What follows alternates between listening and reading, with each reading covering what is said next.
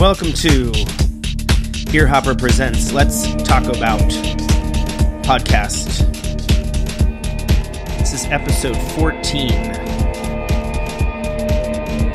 I don't know that 14 has a significance. I'm sure a sports fan out there might have a favorite player whose jersey number is 14.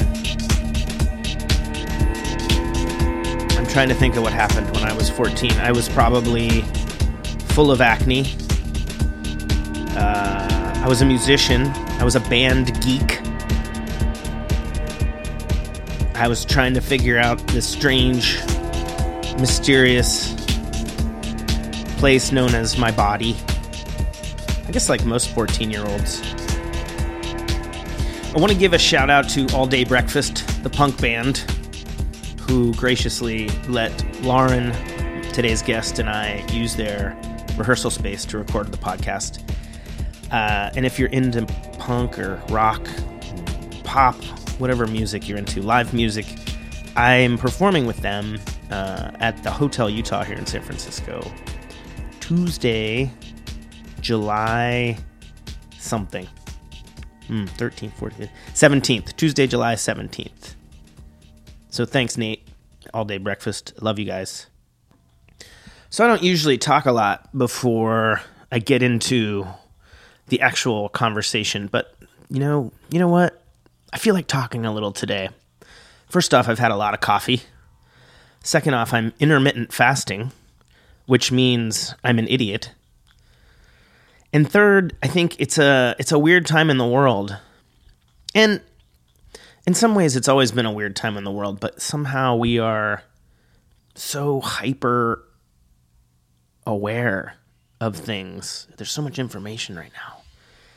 And I'm reminded of my father, who talked to me about the Cuban Missile Crisis in the 60s and when he was in a war in the 50s. So I just want to tell everyone, make stuff. Make art. And part of the reason I started this podcast was precisely that. I feel better when I'm making stuff. And my fiance and I went to Mendocino, which those of you who don't know, it's in California, and we camped. It's hard to call it camping. Glamping is the term. Last week, and we cooked and we walked outdoors and we felt good. We took the dogs, we were making stuff. We were making ourselves better. And I think part of my excitement to present this podcast is my guest, her name is Lauren Asta. And I met Lauren, 2011? And she was just one of those, you meet certain people and you're just like, damn, this person is light. This person is energy. And it's so exciting to watch her in the last few years just be recognized for the art and the goodness that is pouring out of her. So I'm super excited that she and I finally made it happen. She's a very, very busy person, and which is amazing. You'll hear in the podcast she's booked up through next year with her doing her murals, and I can't think of a better way to deal with the absolute shit that seems to be going on in the world, but the way she is, which is she's making stuff and she's doing it her way. So without further ado, here is Lauren Asta. Hello and welcome to Earhopper Presents Let's Talk About. And I'm here today with Lauren Asta. Si, senor. Did I say that right? Yeah. And Lauren is an illustrator, an artist. She's living a lifestyle that is probably one of the few people I follow on Instagram that makes sense for Instagram. Most people think they have a life like you have, but I actually look at you as one of the people that are living the life that I want to follow on Instagram. Yeah. And I met Lauren years ago, probably like 8 years ago, when she was working at, what's the name of the place? St. George Spirits. St. George Spirits in Alameda. And I'm so happy that your schedule made it so we could find this tiny window Me too. to talk. We had breakfast tacos because it's early morning in San Francisco. Delicious. And you're just in from, you were in Italy for 2 months? My God, I'm going on, feels like forever. Chicago, Italy, New York. No, God, I'm confusing myself. New York, Chicago, Italy, London, Chicago, Chico. How are you keeping San Francisco. up? I don't know. How are you keeping up? I mean, there's definitely moments now I wake up and I forget what city I'm in. It's happened many times. You sound like those 70s rock guys. I read their biographies, and they're like, I don't know what day it is. I don't know what city we're in. Most days. You're like a Bon Jovi song. You're a cowboy. Well, it is funny. I mean, I am on tour. Like, Yeah. on Instagram, it's the Asta Art Tour. What's your Instagram handle? Say all that stuff up front. Yeah, so, Lauren Asta is just my handle. I don't have some crazy graffiti artist name. It's just my name. And then my handle I've been doing my hashtag for the last 3 years is the Asta Art Tour. So Asta Art Tour is pretty simple. And the other thing you always write is... Flex your hustle. Yeah, which is the theme of today's podcast, because even, I think I emailed you in January because I wanted to talk to you. That, to me, is something I don't see enough people doing. So you're one of those people that's paving the way, in a way, or you're setting an example. And one of the things we talked about before we turned the mics on was how we both had lived in New York City for a while. I mean, what are some of the jobs you've done? Oh, my God. Just, name a few. Well, especially in New York. I think New York is the place where you learn your hustle PhD for sure.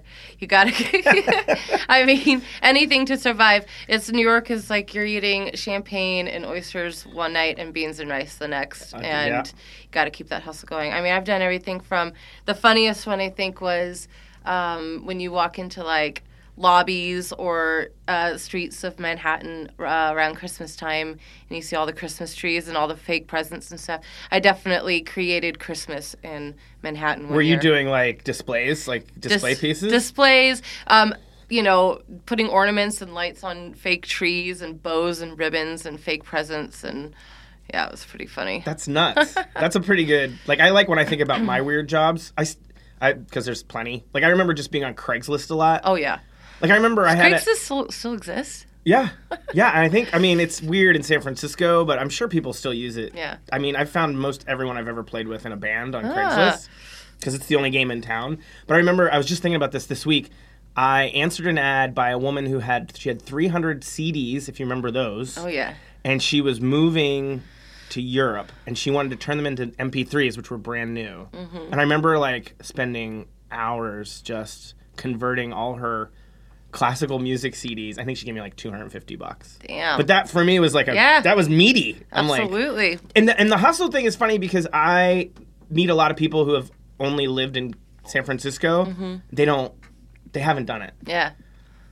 And I think some of that is the New York thing and just trying to pay your rent. Yeah. I don't know. And there's something about, I'm going to definitely do a shout out to Chicago.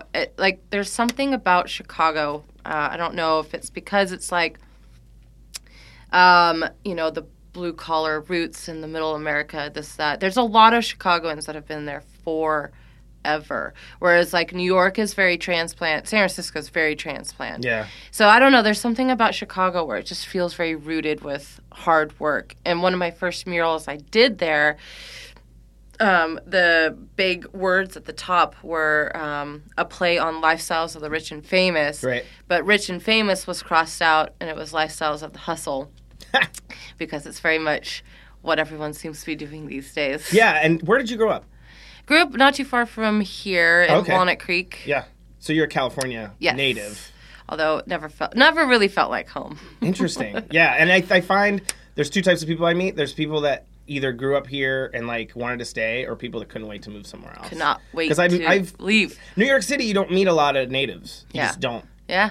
Every once in a while, you'll hang out with someone who's trying to be an artist or something, and they're yeah, I grew up in deep Bensonhurst or whatever. Yeah. But so at what point were you you told this story before the mic's on, and I just want to fast forward to it because it's so good. Yeah. So at some point, something happens, and you pay attention, and suddenly you get to lead this life of a artist nomad, however you want to talk about it. Do you want to tell that story because it's so good? Absolutely. It's like I told you before, I'll never get sick of talking about it. And hopefully this inspires other people because I think you being in the music industry and knowing a lot of artists, so many talented people give up way too early. Yep. And it's It's just something that you have to have.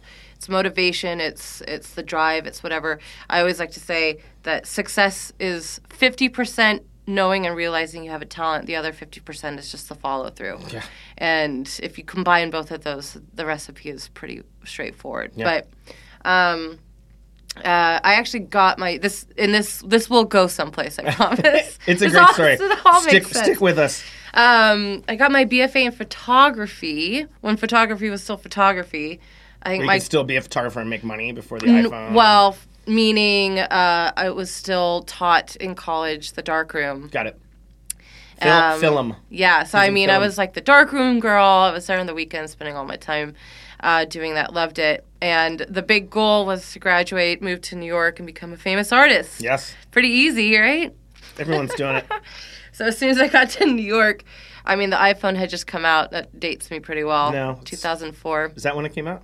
2004 was like the year people started to like use the digital camera. Everyone was all of a sudden a photographer. I'm not interrupting you. Yeah. But I looked at someone's portfolio like 5 or 6 years ago, and they called themselves an iPhoneographer. Ooh. And I was like, that's I spicy. don't know. That's special. I think you're crossing many lines there for me personally. Okay, so go on. So you're doing that thing.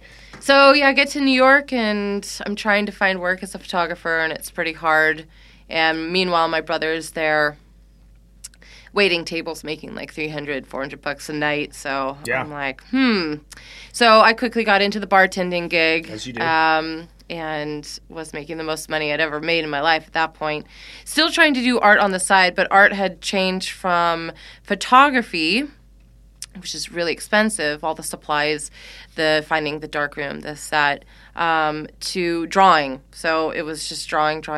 Yeah. And that's where I started to kind of formulate this world of characters and oddities and misbehaving, if you will. And so, that's 2004, 2005. Yeah. And, the almost 7.5 years I was in New York, it was...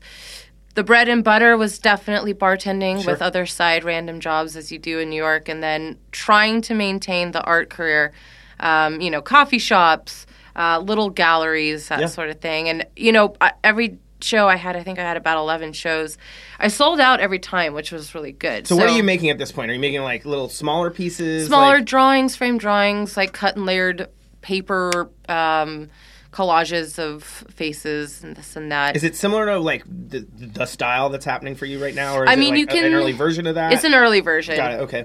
And I'm proud of it, but it's so hard to look back at sometimes. Sure, it's like little pictures from the prom. That's the way art goes. But they're so important. Yeah. But having that experience and realizing people wanted my art was a confidence builder. So I knew I had something. Yeah. And then the magical birthday of turning 30, I was scared out of my mind because not that there's anything wrong with this, but I just did not want to be nearing 40, in 10 years, flash forward, and still just bartending and not giving my art the solid chance that it deserves. So I decided to move back to California. And this is like 2011? 2011. Okay. And then a friend of mine randomly took me to St. George Spirits for a tasting, and I just fell in love with the passion and detail that they had behind spirits, and having a booze bartending background. I was like, well, I need to pick up some part-time work. Yeah. So I inquired if they were hiring, and quickly fell into that family, like lickety-split. So I worked there for quite a few years. So St. George Spirits is in a 65,000 square foot hangar in Alameda. And right next door to St. George Spirits, what is now Faction Brewing, originally was going to have another 65,000 square foot hangar to house their brewery. But they got bought out, half of it. So what ended up happening was a large, huge, disgusting wall went right down the middle of this brewery or space, leaving patchy drywall everywhere, which no one really wants to look at when you're taking photos and having a brewski. Not a feature. No. But I knew the owners, and I approached them asking if they were interested in a mural. I would prime it, I would paint it, I would art it. think about it. I'm going on vacation. I'll be back in 2 weeks, and maybe we can move forward. Well, I go, I come back, and they're like, all right, we're into it. Scissor lift is coming on Monday. You have 28 days to do it. And I literally was like, wow, I've never done a mural in my life. In my head, I feel like my art could translate, but I literally had no time to do a sketch or a concept or anything. I literally just had training wheels not even as an option. So I often thank them for doing this to me. Sure. Because it has completely shaped how I do art, which is just go for it. And I use my imagination. I don't draw or sketch anything beforehand and do everything freestyle. Did you have this moment where, because this is the first, and it's big. It's a big thing. Yeah. It's huge. It's huge, 3,000 Did you have a moment feet. where you're like, okay, if this sucks, I can always paint over it? You know... Like, did you ever have that as like a safety net for like, if I really blow this? I'm just curious. Yeah. Because this is like maybe at this point it doesn't mean as much as it means now when you're telling the story. Sure. I'm just curious like how your mind wrapped itself around this, God, this giant thing you had to do for the first thing that you were really doing. I don't remember if I had that thought. I think it's always an option, but I just didn't want to fail, so maybe I just didn't even give myself that option. Right. I definitely crossed my fingers that it would work, and it did. And, I mean, I just remember the first eyeball I made from one of my characters, and it was like, all right, here we go. And then it was like one of those things that once Faction was open during the day and I was working, like people were starting to like crowd and form and watch me, and that was...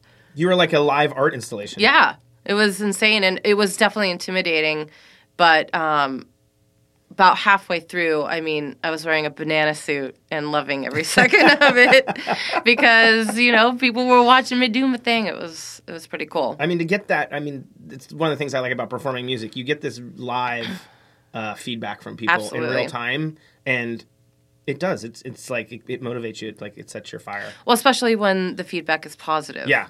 I mean, people were, first of all, 3,000 square feet. That's a lot. And massive. Not only did I paint a mural on this thing, but I also primed it and painted it white by hand with a roller. So immediately you have these people, older men, being like, that's a big wall. Are you sure you're going to be able to do that? And it's like, honey. Well, you know, it was the beginning of many conversations I've had like that since, because I am a solo female doing this by myself. Oh, I can't bookmark that. I want to come back to that. Yes. I have much to say about that. I can't wait. But, I mean, once it was done, it was a huge success. And it was just a huge, like I said, confidence builder to keep going in this direction. Mm-hmm. And I owe a lot to Faction for literally kicking off this mural career, for sure. So that's all happening. At what point is there a switch that goes off where you're like, you know what, fuck everything else, I can just do this? So I started to get inquiries from that, and just from either people going to Faction on the weekend, following me on Instagram, me doing my own social media, that sort of stuff. Yeah. I started to get inquiries with jobs. In fact, just down the street at Black Hammer Brewing, I did that mural not too far after the Faction Brewing. So I started to wean myself off of my full-time job at St. George Spirits. So I went from full-time, taking the plunge, to just doing part-time, knowing that I was going to get rid of benefits and stuff like that. But the scary thing, benefits. Yeah, right? Fuck, I just went off them, and I didn't go off them. I'm paying for them, and I had this moment where I'm like, it's not like they're going to turn me down at the hospital door. Right. Like, you just have to realize, like... I mean, it is a very comfortable thing to know that you have them, but I refuse to let that be the dictator of my life and, you know, what I choose to do. What are you giving up? Yeah. Do you know? So, I was starting to get more work, so I decided to go to part-time, and that was a really good decision because I was making money. I was doing painting jobs. I was doing some small murals, and then all of a sudden, the magical month of October 2015, all in 1 month, I had gotten an email from a company called Hopcat, Hopcat. All this has to do with beer, I'm realizing, which is pretty funny. Well, but the worlds do collide. It's true. You know? A company that started out in Grand Rapids, Michigan. Just an American brew pub restaurant chain. But every location they open, they have a quote-unquote, I'm doing air quotes right now, street artist or graffiti artist deck out the entire place versus doing like cookie cutter, TJ Maxx, not to... harp on TJ Maxx, but you know what I mean. TGIF. I'm thinking of TGIF. TGIF, so that could work too. TJ Maxx. But the owner of Hopcat had been to Faction Brewing, saw my mural, domino effect, found out my information, contacted me, wanted to know if I would do their location opening up in fabulous Lincoln, Nebraska. Holy shit. And what time of year is this? October? So I got this email in October 2015, and... I gave a proposal. I had done. This was my first experience with doing like a real proposal and budget and all that sort of stuff. Time, money. Yeah. It got accepted, and it was going to be the first job I'd ever had that was the paycheck was going to match the work. So it was a 5-figure check. That's great. And then maybe a week later, I think my rent was raised 20%. And things just kind of, I look for like cracks in the door. People say look for the open window, open door, but I look for the cracks. So, it just seemed like too many things were. The universe was nudging you, shoving you. So I gave up the apartment, put all my stuff in my art studio, tiny little art studio, paid off a credit card. And then February 2016 is when the Asta Art Tour actually officially started in Lincoln, Nebraska. So I was there for 30 days. I was living out of a hotel for a month. It was my first taste of being like on the road. Yeah. And the idea after I finished Lincoln was to go to as many cities as I possibly could, find a wall, be like, hey, you have a wall, this is what I do. Yeah. And right after Lincoln, Nebraska, I got a job in Chicago, and I have not had to ask for work ever since. Amazing. I've been booked solid for almost 3 years. And how far out are you booked now? January 2019. Amazing. Yeah. Success, ladies and gentlemen. Woo! Look for the cracks. I think, one of the things I admire the most about your story is you didn't, even though you saw these things, but you were so open. You're open to these other things, and that gets you this whole new life, which is, it's got to be fulfilling. I don't know, I don't want to sit here and put words in your mouth, but maybe talk a little about the difference between knowing you go to a bar shift from 8 to 4 in Brooklyn, which I did too, and having this whole thing where you just have a freedom to just create and make money. Yeah. Maybe talk about it as, I don't know if that's an easy question to answer. No, man, I have clocked in my hours. Sure. I have clocked them in. Brooklyn, I was doing brunch bartending for 7 years. And there is the Mother's Day brunch is the worst thing on the planet. There's a couple, St. Patrick's Day, the day after, or New Year's Day, New Year's Day's Valentine's Day. Yeah. Be nice to your servers out there. Because more often than not, your servers, your bartenders, are probably extremely talented, amazing people trying to find their dream and career. So be nice to them. But yeah, I have so many memories of just wanting to give up in terms of this is too hard. I just want a normal 9-to-5 desk job. I can't keep this up. Yeah. And, looking back on all those just trying to selling your clothes, selling whatever you can to literally just get. I remember Beacon's Closet. Beacon's Closet was best fucking friend. Right before the first of the month, yes. I'd be like, all right, do I need these Doc Martens? I probably don't need these. I can buy them back when I'm rich and famous. I'll get them back How many later. conversations has that happened in my head? A million. But and then getting that check, that $30 from Beacon's Closet, and being okay, I could pay a bill or I could get art supplies, and it always seemed to go to art supplies. And just having that mentality has really helped over the years. Mm-hmm. And just, I might be dragging from your original question, but this is all awesome. Nothing. There's no bad answers. Just bad questions. Nothing else has made sense to me. Yeah. I mean, some people have to write in a journal. Some people have to pick up a guitar. I have to draw. I have to draw it out. I'm also, I am a true artist. My birthday's on Friday. Oh, congrats! I didn't know that. I'm a true Cancer. I'm super sensitive and emotional and passionate, and I take it all out in my art, which is a good outlet for me. But I want to go back. Can I go back to something? So earlier you talked about when you got to New York, that's when you started drawing. Yeah. And how your medium kind of changed. Yeah. And how your outlet was. And it reminds me, I read the David Byrne book, I think it's called How Music Works, like last year. Mm-hmm. And a lot of the book is really good because he talks about how music evolved based on the space it was made in. Sure. So he talks about orchestras and big halls and how, you can have 80 people on stage making that much noise and it reverberates out. And then he talks about punk clubs where it's like you need like a little amplifier and you're tucked in the corner and the drums are put there because it'll be louder. Like the whole thing is about how space influences art. Yeah. So if you haven't read it, A, I think you might like it. Yeah. B, I think it's very interesting that because when I got to New York, I started doing electronic music because I could put headphones on at night, not bother my then roommates and neighbors, and create. And that was like the time where I like put out like it was all instrumental electronic stuff, just because I needed to get it out, and I didn't know anyone to just go sit in a room in Brooklyn, which eventually happened, and beat on drums and play guitar. So I just think that's an interesting point where you say to yourself, okay, I need to create, I need to make something, and I need to do it with whatever's around right now. It's kind of like my favorite chefs do that. They're like, okay, just show me your kitchen. It's the true Italian way, too.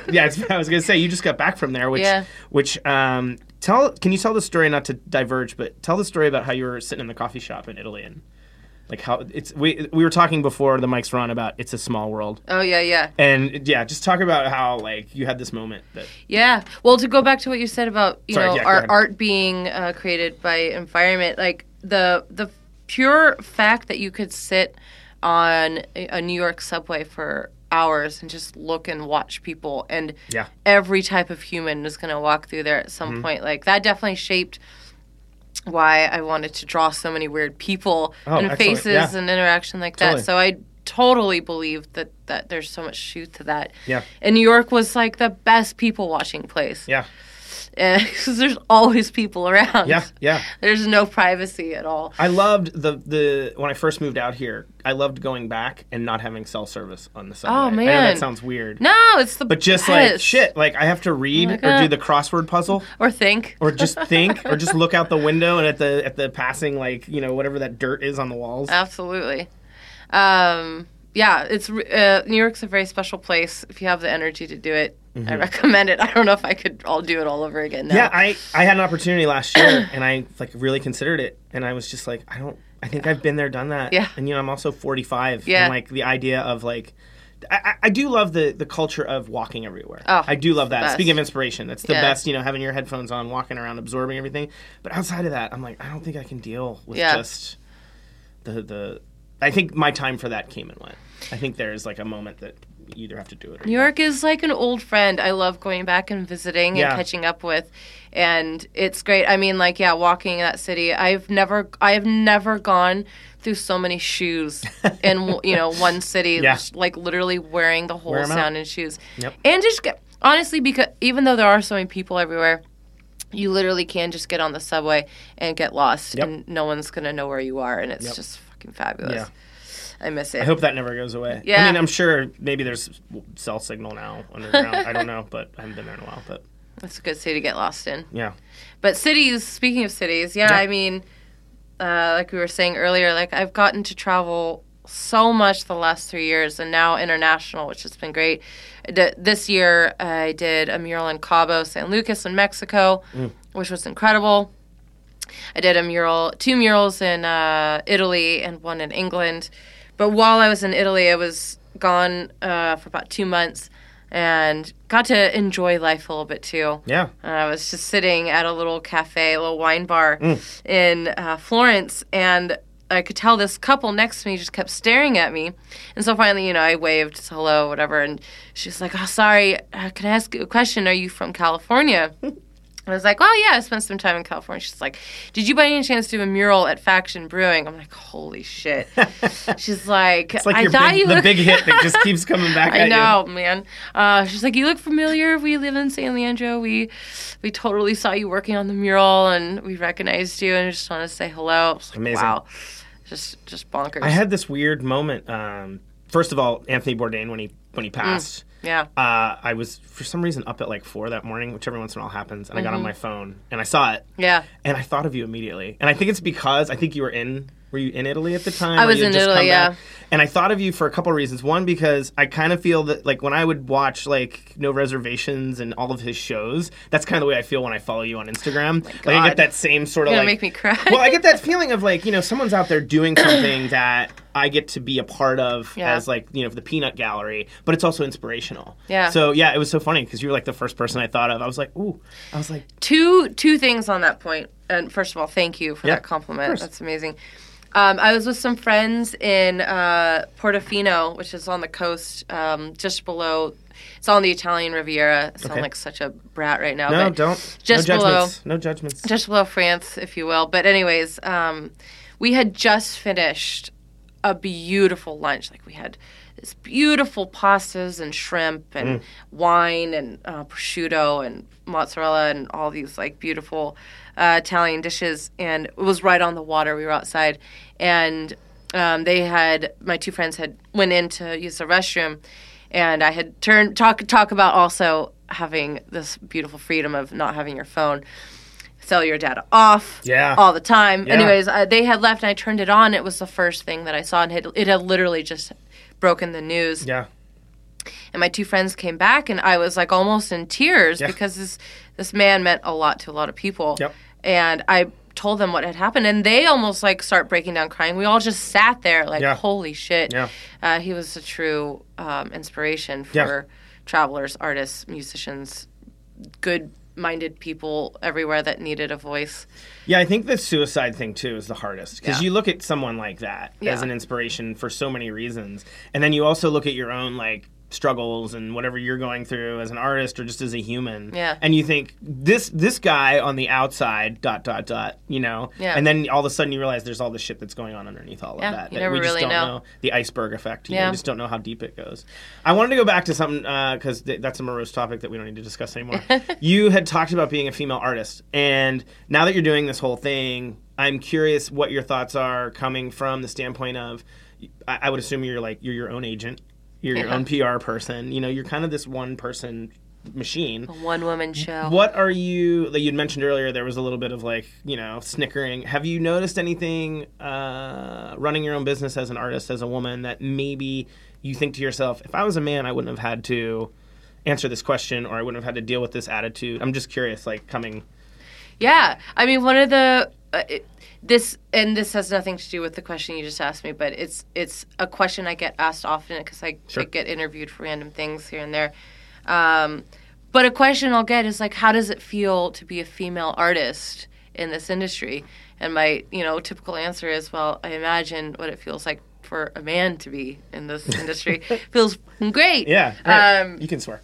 It already says explicit on Apple, so it's cool. I've sworn enough in other episodes. Yeah. No, I mean, it feels great for many reasons. Like, I have these conversations, I think, the most with Uber drivers, because I take, or Lyft drivers, whatever, because I take them so much when I travel, and I, little conversations here and there. It's like, oh, what do you do? Because oftentimes I'll have paint on me or carrying art supplies or this or that, and so I'll explain what I do, and it's and then it's just a stream of questions after that. So, do you have a manager? Are you do you do this by yourself? How do you get these jobs? Yeah. Do you do this by yourself? Do you do this by yourself? You're all by yourself. I get that all the time. It feels great. I do everything by myself. It gets frustrating at times, but in the end, it's so satisfying and very fulfilling. But when I'm out on the streets, it's people are interesting. That's very diplomatic. I'll say, Both vague and diplomatic, and I agree. Well, it's like when I'm working in the public, I love working in the public for many reasons. It feels good. Yeah. It's one of my, my not guilty pleasures, just one of my pleasures in life. But I also get to inspire people, and I get to hear feedback one-on-one. But I also get to interact with, again, interesting people. And I have like a top 10 list of questions I get. And it is interesting because it does affect me and my art sometimes. But, the first question is, are you doing this all by yourself? Which is an interesting question because, a 5,000 square foot mural is my largest to date. And for some people, it is absolutely bonkers to think that they could even attempt painting 100 square foot. Sure. Let alone 5,000 square feet. Whereas I'm people like, don't even paint their room at home with light. I'm like, give me a 10,000 square foot. Right. So I get to interact with those people and hopefully change their mind about, what is possible and what isn't. Yeah. Let alone for a female. Sure. And then, I'll get these people that are like, well, where is your drawing? Where's your sketch? I'm like, it's coming from my head. People are bonkered about that. And then I do everything by hand with paint, not spray paint. Yeah. So I've kind of worked it, there's so many people that, want to do art, male or female, whatever. Yeah. You have to stand out a little bit. So I kind of think I do this like triple threat thing, which kind of sucks to say, but like I do everything by hand. Yeah. I don't use spray paint. I'm a female artist that works large scale. Yeah. I sometimes hate that I have to throw the female artist in there, but like, thank God, and I'm proud of it. And I have had so many young female artists approach me either on email or messages on Instagram or Facebook that literally have sent me like thank yous for just doing what I do, and it inspires them that they can do that as well. Yeah, which is a huge thing.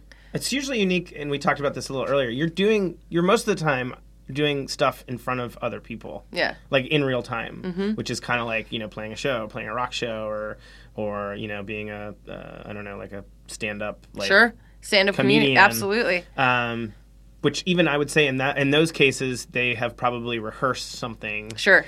There's some sort of blueprint for the moments that they're creating in that time. And the other thing I wanted to say, going back to the car drivers, is I have even found, as a man, the cultural difference in a lot of the people that are driving cars. They tend to come from cultures that are very male-dominated. Mm-hmm. So, like, I remember being in New York, and I was, like, making out with this woman that I was with in the back of the taxi. Uh-huh. And the cab driver... it was Middle Eastern, I would assume, and he started calling her a whore. Wow. He stopped the car. He said, "Get the fuck out of my cab, you whore!" Blah blah blah blah. And I was just like, "Well, we're almost to our destination, and you're not getting paid for this. So sure, just stop. Just stop the vehicle." So I think some of that is cultural, like when they see you. And you also inspired another question, which is when you're doing these things, how much of your tools are you taking with you, and how much are you sort of getting once you get to Italy or Chicago or wherever you go? I'm curious just more about the process piece. Sure.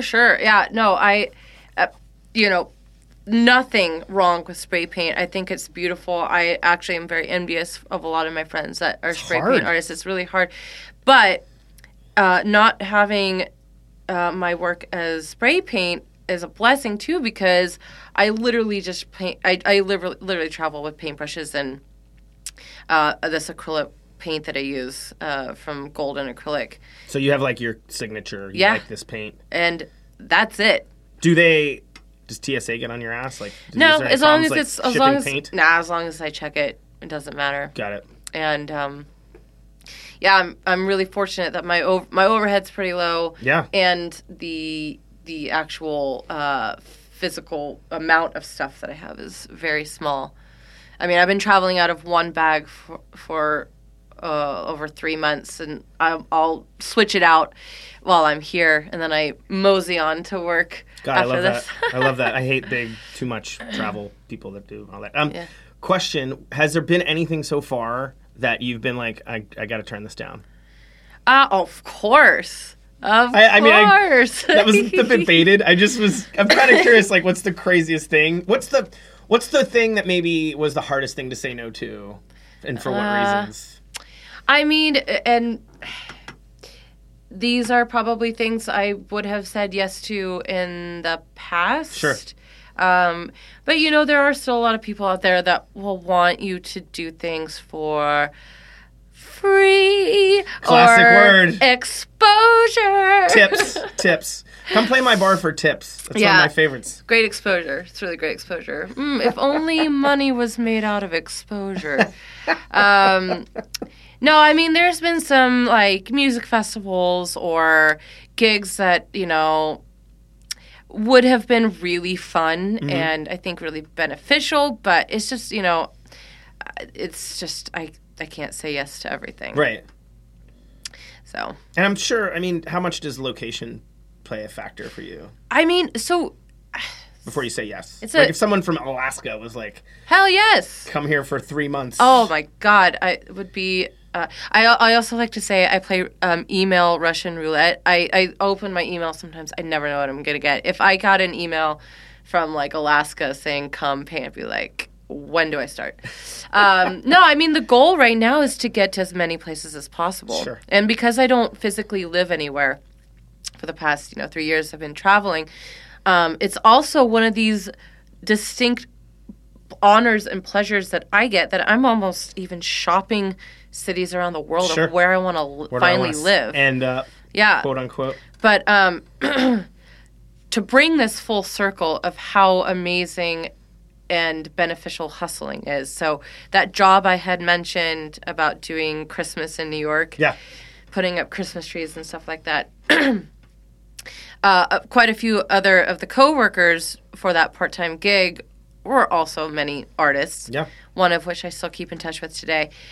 He had moved to Memphis. Great. And he saw that when I started this tour, he's like, yo, Asta, I hear you're doing like this tour thing. If you happen to roll through Memphis, I think I could probably get you a wall. I'm like, oh, cool. And then he was like, and also you should know my friend Birdcap. He's this really great graffiti artist. So he gets me in touch with Birdcap. Birdcap lived in Memphis. Birdcap's like, oh my gosh, I love your stuff. I'm supposed to do a mural in Chicago, but I have to be in Korea for work. Can I pass your name on to my contact at Threadless? Yeah. I'm like, yeah, absolutely. So my name gets passed on to Lance Kieran at Threadless, which coordinates and curates these murals, rotating murals at Soho House in Chicago. Yeah. Oh, I love your work. Would you be able to do an April slot? So April 2016, I do my first mural at Chicago, which complete domino effect. Yeah. I have over the last 4 years, 3 years, I have about 47 murals. Crazy. And it literally did start with, the Lincoln or the Faction mural to the Lincoln mural to my first mural in Chicago. Yeah. And it's like boom, boom, boom, Did boom, you boom. do Memphis? So I went. The barbecue's worth going there. Yes. Okay. So I ended up making it to Memphis. Great. And talking about like cities and does location matter? Like, I fell in love with Memphis. It was not a city that I was thinking about or on my horizon, and I got this weird connection with Memphis. Interesting. And You have connection. Like I have personal connections with cities. Yes, you can feel it right when you walk into. Have you been to Louisville, Kentucky? I have. I had a really strong Brooklyn-y connection. Yeah. To that. I'm like, wait, there's like brownstones and there's like an underground music scene here, and it's affordable. Yeah.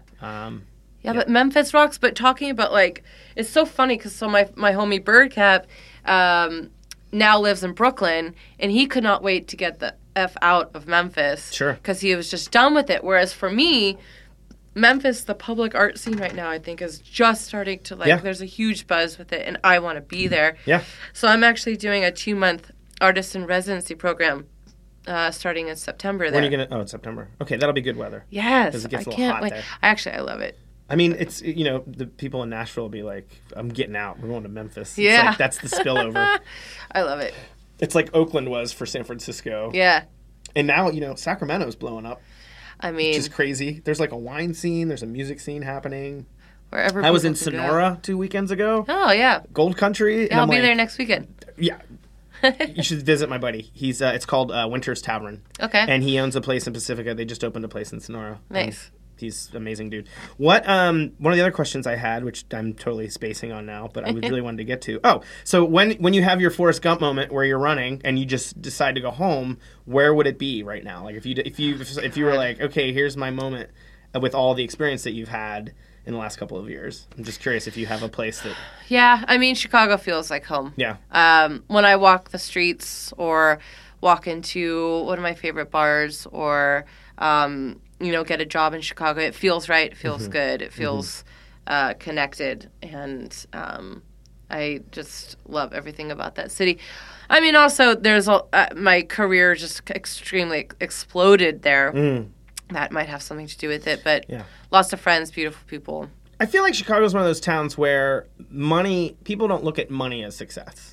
I feel like living here, unfortunately, like that's one of the things I don't like is people judge you based on how much money you make, at least in San Francisco and in the tribes I run with. And I think when I think about, like, I grew up in Pittsburgh. Pittsburgh was really more about more about the success you were having, but not necessarily financially success. I feel like Chicago kind of fits into that. Yeah. Like there's kind of like maybe this Midwestern feeling, and also when you're doing something with your hands. Yeah. And I don't mean just typing on a keyboard. Yeah. I mean like when you're actually physically making something. Like I think about, I've recorded in Chicago. There's a good indie rock music scene there. There's great food there. Oh my God. And I think it's all of it's kind of related to the fact that people are making shit with their hands. Absolutely. To sell. Absolutely. Which I would fit you into that category. Yeah. Because you make something with your hands that you actually make money doing. That is actually funny because, like, Los Angeles is very much like, what can you do for me? Image. New York is very much, what can I do for you so eventually you can do for me? The mafia feel. Someday I'll ask you a favor. Yes. And Chicago is very much like, well, what are you working on now? Yeah. It is very much like that. Yeah, like what's happening now? The other thing I like about Chicago is it does feel like that whole downtown area, and then like going up to like Wrigleyville. There's like all these little pockets of communities. And none of them feel like they're like someone just made them. They kind of all feel very organic. Like they just kind of developed. If we could just get that giant Trump sign out of downtown, that would help. Yeah. But I mean, it's a beautiful city built on a lake, all very walkable with very thick ethnic neighborhoods that still thrive today. Yeah. Do you find when people are hiring you, are they coming to you with like, can you do this? Or they just want your thing? They just want what you do? Oh my God. I thank my, okay. So the meaning of success the definition of success has changed over the years. I mean, if you asked me like at the very beginning of this whole tour thing 3 years ago, what it means to be successful, I think my answer would probably be to be making money off of what I'm doing. Sure. And then, maybe 2 years ago, it would have been a little different. Now, if you asked me, it very much is, to be making money and, to be, eating and traveling and all my lifestyle choices, whatever, purely based off of doing art. But it also is to be really proud of what I do. Yeah. And to stand behind my original, what I set out to do. And so to answer your question, it's like I am so thankful that my portfolio and my work is so strong enough now that when people ask me to do work, they're asking because it's what they've seen. Yeah. And so when I do get asked, can you do this? It's more of like, can you put our name in it in your style? Can you put our logo in your style in there somewhere? Can you put our tagline, stuff like that? If people, I mean, I was doing a mural at Google in Chicago, and this woman came up to me while I was working. She's like, "Oh my God, I love your stuff. I just moved in, a couple blocks away. I would love a mural in my home. Do you do home commissions?" I'm like, "Absolutely. I love doing resonances." And then she's like, "I'm going to come back after lunch and we can talk about it." So she leaves, goes to lunch. In the meantime, my contact at Google comes, just checks in on me. Yeah. And while he's standing there, this woman comes back and she's like, "Oh, I just love her work." He's like, "Yeah, we love her too." And, I'm painting, just, minding my own business while they're just chatting. She's like, "And I want her to come do a mural at my home. She's like, would you be able to do Rick and Morty? And I like, if you could hear like a car screech, like the record scratched, I literally just stop, and he's like, and my contact was like, whoa, no. So he stepped Yeah, in. he swooped in. He's like, this is her work. She's not going to come and do Rick and Morty at your house. Could have been worse. Could have been a worse ask. Could have been like, true. my daughter loves Minnie Mouse. Yeah. Yeah, well, I get those questions Bart Simpson. sometimes, but I finally, at this point in my life and career, I get to say no to some things. That's for great. Sure. That's awesome. And what are your thoughts on like, building it bigger? Like, how big do you want to get this thing? Like, do you want to be one of those people who's like curating multiple, like it's your like industry? Do you know what I mean? Like, have you thought about that? I'm just curious. Now that you're actually doing something that you didn't ever see yourself doing, maybe. Yeah. What's the next thing you might not see yourself do? What's your blind spot that could actually hit you and be like, okay, this makes sense now? I know I'm comfortable with saying this sentence of where I want to get to and what actually happens in between to get to this point. I'm comfortable with. I have a few ideas, but I mean, if you were to ask me 5 years from now, like, where do I see myself? We'll do another podcast. Follow up is I want to be known. Mm-hmm. I want to be recognizable, not just purely on the art, but that I am this solo traveling artist that is a female and I'm doing badass things. Yeah. Like, I want to be known as like, oh, Lauren S. says she's that muralist that is on a boom for 30 days and she's doing 5,000 square foot murals. Yeah. I have goals to just do the biggest mural, in the country. I no goal at this point is too big. Yeah. Yeah. Why wouldn't I be? Why couldn't I be the female that has done the largest mural in this country? Sure. Do you know who that is now? I'm don't. just curious. But I don't know if you have any historical data on that. I want to be. But yeah, it is kind of crazy to say things out loud like that because. Right? Well, I asked you the question, so it's yeah. Okay. It's not. It's fun. Not you. It's not on It's you. fun to actually be able to just be like, yeah, why not? Yeah. No. The world is your oyster. What? Another question. Not afraid of heights? No, I love them. Okay. Get me up the. I think that would be for me getting on those things. Oh yeah, no, I love it. I mean, one of the happiest moments of my life was working on that 5,000 square foot mural. I was, it's in Pilsen, Chicago, so a little south Chicago. I'd wake up. This is July, Chicago. Yeah, heat, wet. Wake up 6 a.m. as early as I possibly could. Get on the boom. By 6:30, there's sweat rolling down my back. That's how hot it was. But, I mean, I couldn't have been happier. I was on a boom by myself, 4 stories up. Yeah. Mark Maron in my ear. Yeah. And just painting, doing my thing. Yeah. But, fear of heights is not even remotely close to my fear. My fear is that I would not live this. I mean, it sounds so fucking cheesy, but live this life to its fullest and not take it for granted.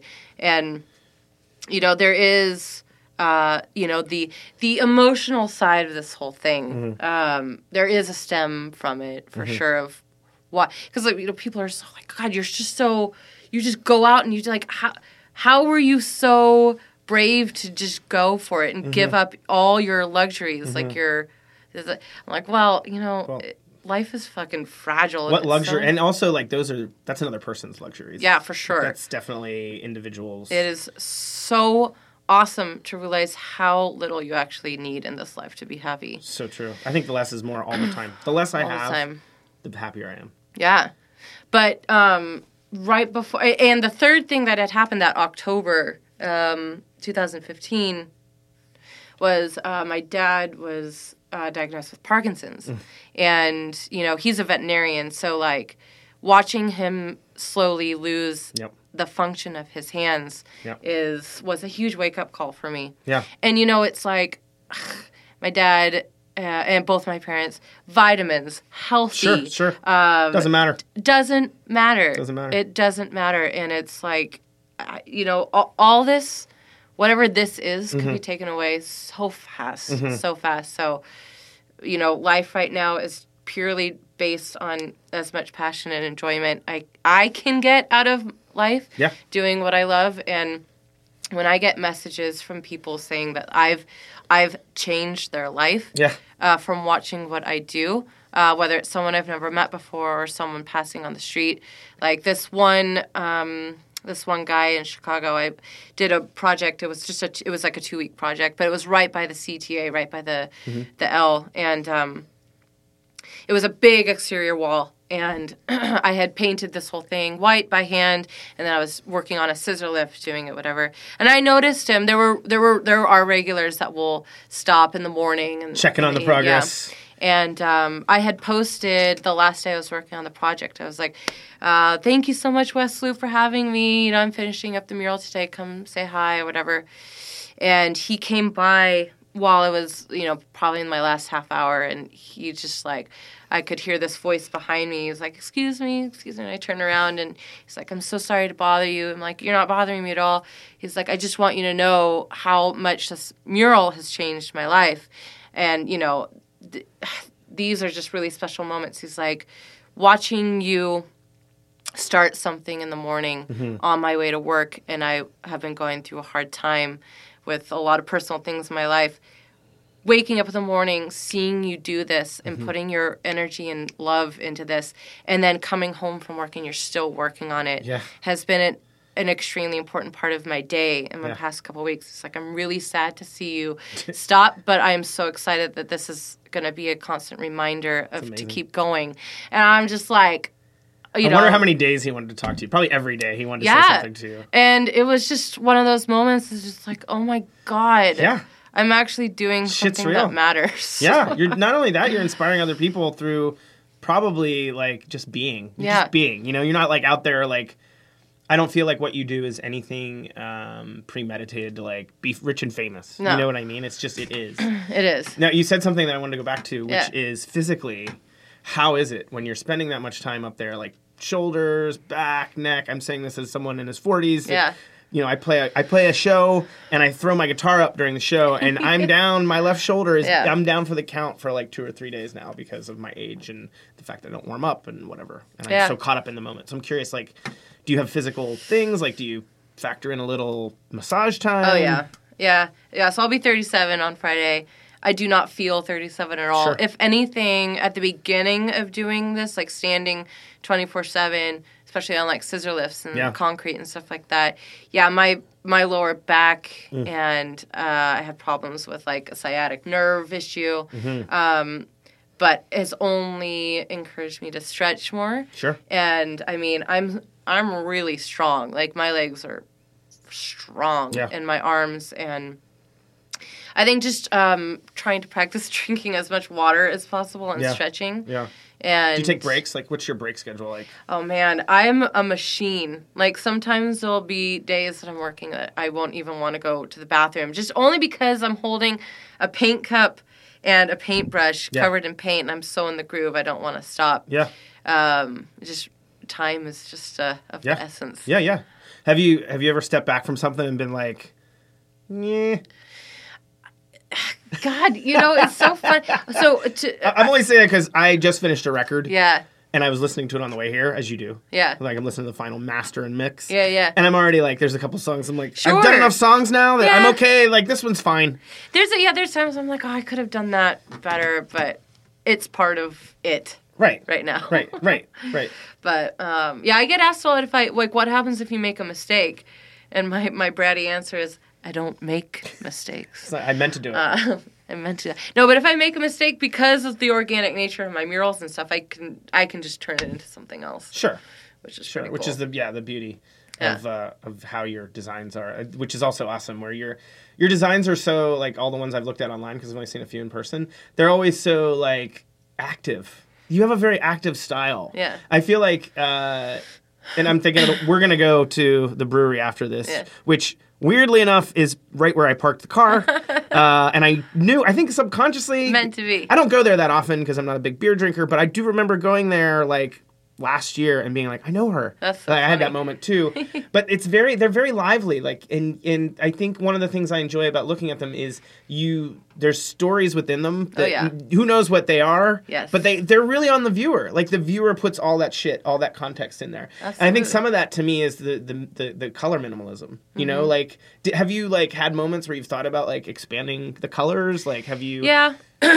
It kind of is funny. I mean, I wish I had all the time in the world to do a gigantic color mural, but like, it is one of those things. Like, how funny, this all comes full circle. Like having the environment affect your art, but also having my lifestyle affect my art. So because I travel so minimally, traveling with just the black paint and paintbrushes. The black and white styles become my signature because of that in many ways. But also, I just like it more. Yeah.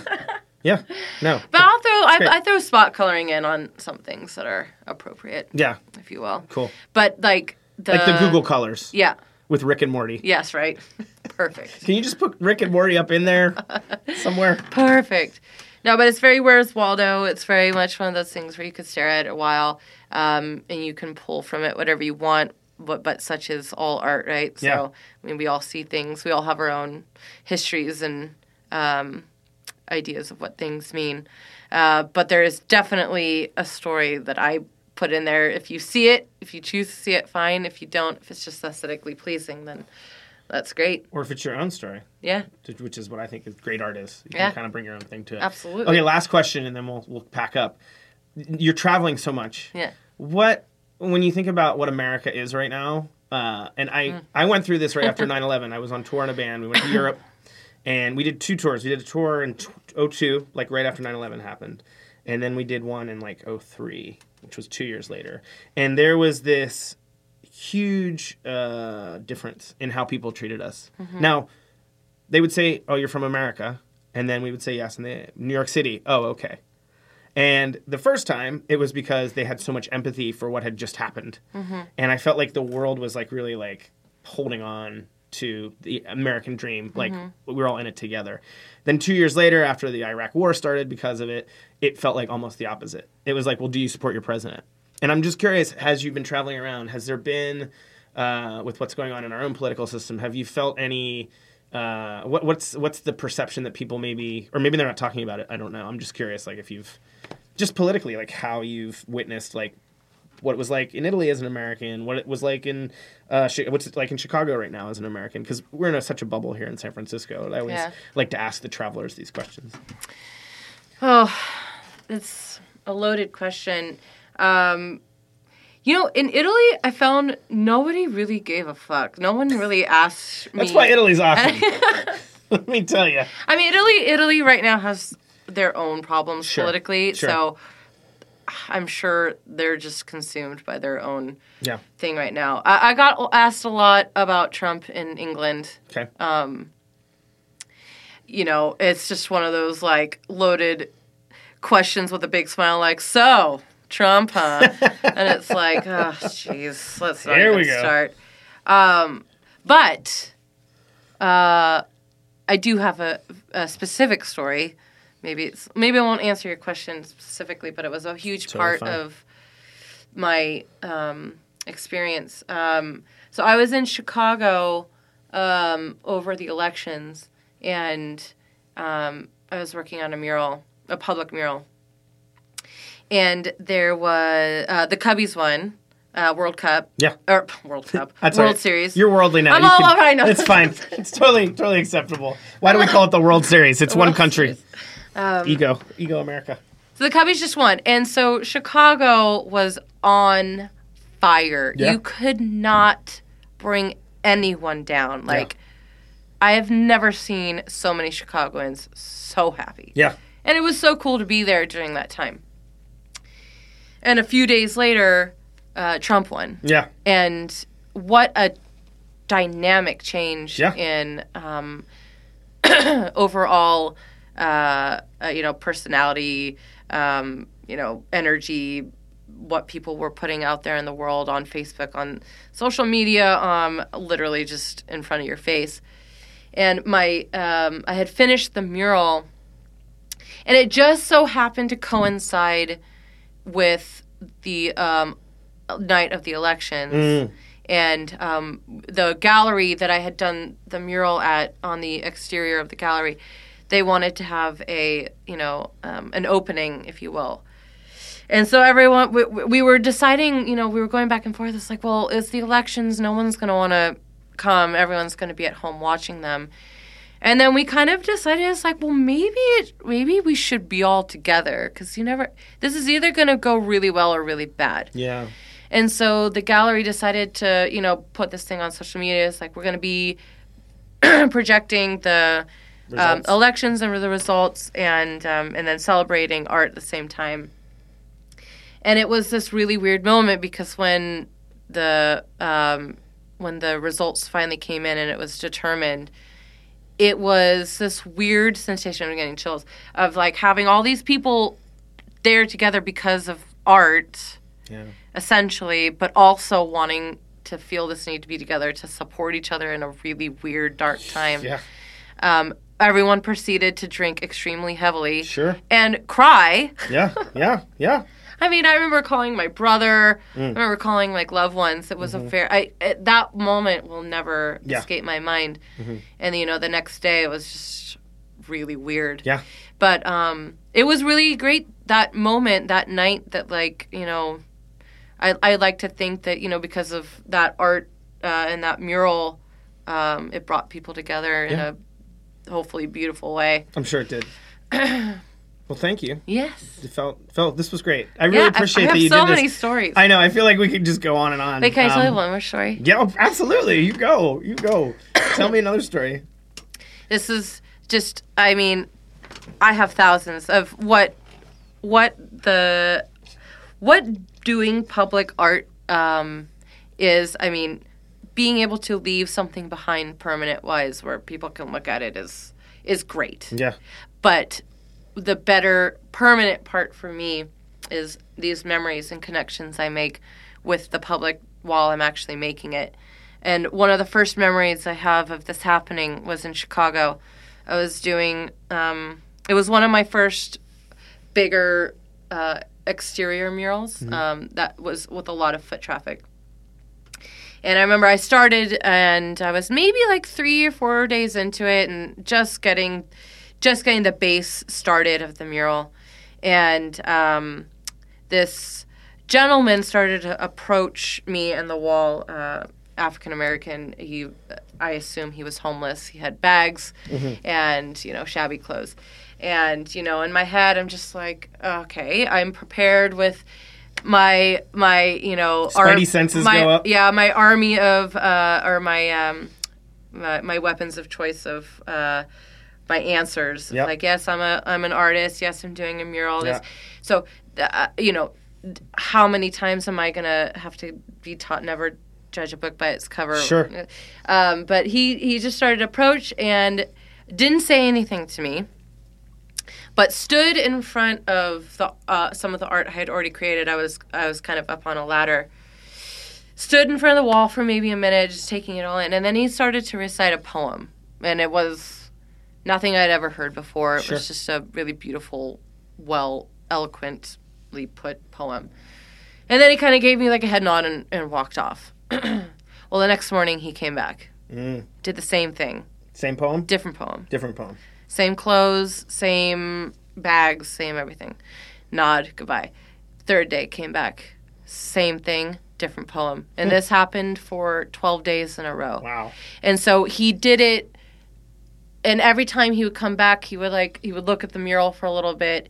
He would say a spoken word, whatever, give me a nod and leave. And then on my last day, I had this whole thing that I really wanted to, thank him. And, I wanted to, I wanted to give him something. Because he had given me so much. Yeah. Every morning, I looked forward to not only working on the mural, but also, what art he was going to give me. Yeah. And then he wasn't there that morning, and I never saw him again. But, Wild. just seeing his reaction that like my art and what I was doing resulted in him sharing with me is one of the biggest, most beautiful things art can do, whether it's art, visual, music, whatever. Yeah. And it's just a story I'll keep with me forever. Dude, that's hot. Yeah. I think it's amazing that he didn't come back on the last day. That's almost like a universe handing you again something like... he was a little angel. Take it for what it was. Yeah, it was really special. Awesome. All right, well, keep on doing it. Do you want to say your website again? What is it? Is it? I mean, yeah, it's laurenasta.com. Just okay. Yeah. Cool. Well, thanks. Let's head over to the brewery. Thank you. Hey, bye. Bye. Thank you, Lauren. Godspeed. I'm excited for our next podcast together. Clearly, we'll have to do 2 or 3 more. Subscribe to Earhopper Presents Let's Talk About It. This all at iTunes, SoundCloud, earhopper.com. If you've made it this far, thank you. Special shout out to Richard Swift, a musician who passed away this week and whose music has been very inspirational to me over the past few years. Take it light.